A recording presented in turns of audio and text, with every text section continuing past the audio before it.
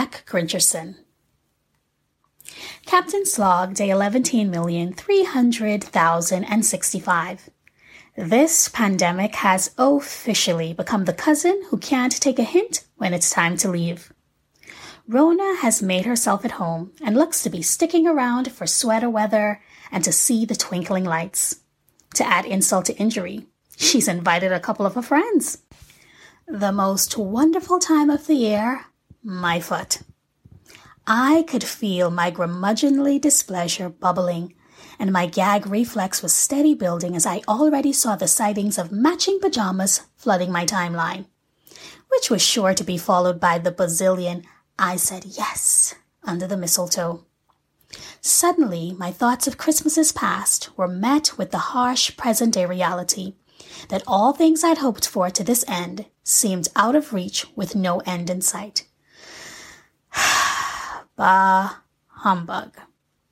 The longer I pondered, the more I got irritated. The mere thought of my Christmas lather, rinse, repeat cycle was steady giving me the heebie-jeebies. "So a pretty girl like you ain't married yet?"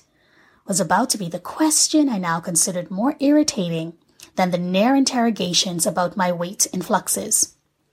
In fact, any social outing where I'd be faced with an opportunity to be grilled by all the insensitive people was going to get me all in my feelings or force me to hurt some feelings.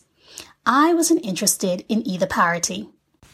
Believe me, I didn't need an office memo issued to remind me that I was growing older by the second, nor did I need an update that my womb has somehow shriveled up and become utterly useless. At least that's how they'd make you feel. While this time of year should be about togetherness, it's the pressure to be that makes you want to take a hard pass. And there it was, the thought that enveloped me like a Snuggie and made me feel the need to fill a void. I was about 5 seconds from texting what's-his-face, "Hey, big head," when I got an alert. Scrolling through my contacts, about to pull up his number, and bam! My Sprinkle of Jesus app notification flashed across the screen. Even before I read it, I knew it would be something that tugged at my heart and would nudge me in a different direction. There it was, staring back at me. Reach for Jesus like you reach for your phone. I saw that and immediately knew I was about to have a come-to-Jesus moment sooner than I wanted. That message made me aware my heart was compromised and I was about to make a long-term decision based on a temporary feeling. Pipe down and don't beat me with your "OMG, I thought she was a Christian" stick, because sometimes Christians are the ones most disgruntled. Still, my un-Christ-like thoughts and unwarranted feelings were not a fire drill. I needed to drop everything and find the nearest exit, stat. I went to my secret place and I began to talk with Jesus. The more I spoke, the more I realized how my focus on Christmas had become so skewed. After all, nothing exposes discontent like hearing jingle bells, right? What's so merry about Christmas anyway, you may ask, especially when you're feeling alone, even in a room full of people. I can attest to how easy it is to see what you don't have because you're watching the lives of others, seemingly enjoying all that you want. I know one thing to be true. It's easy to admire that your neighbor's grass is green when you're not the one putting in the work to water it. Which is to say, it's easy to focus on what you believe you want, but only soon after you get it, you'll see you're not prepared for what it takes to keep it. So I ask, what are your eyes fixed on during this season? If you're continually scrolling on social media all day, watching what someone has and not taking the time to appreciate where you are, you'll forever be miserable. Juxtaposed between being Scroogey or Grinchy. If this pandemic has taught me anything, it's how much I can do without. I get how Christmas seems like a reminder of what you lack and how God has not come through, but I challenge you to shift your perspective. What if God did exactly what he said he'd do? I had to ask myself, what if all the closed doors to this point meant he's preserved me?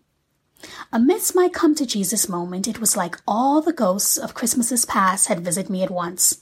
There I was thinking of all the positions I'd been qualified for but passed on, and the exes who were perhaps now sending out their Christmas family portraits.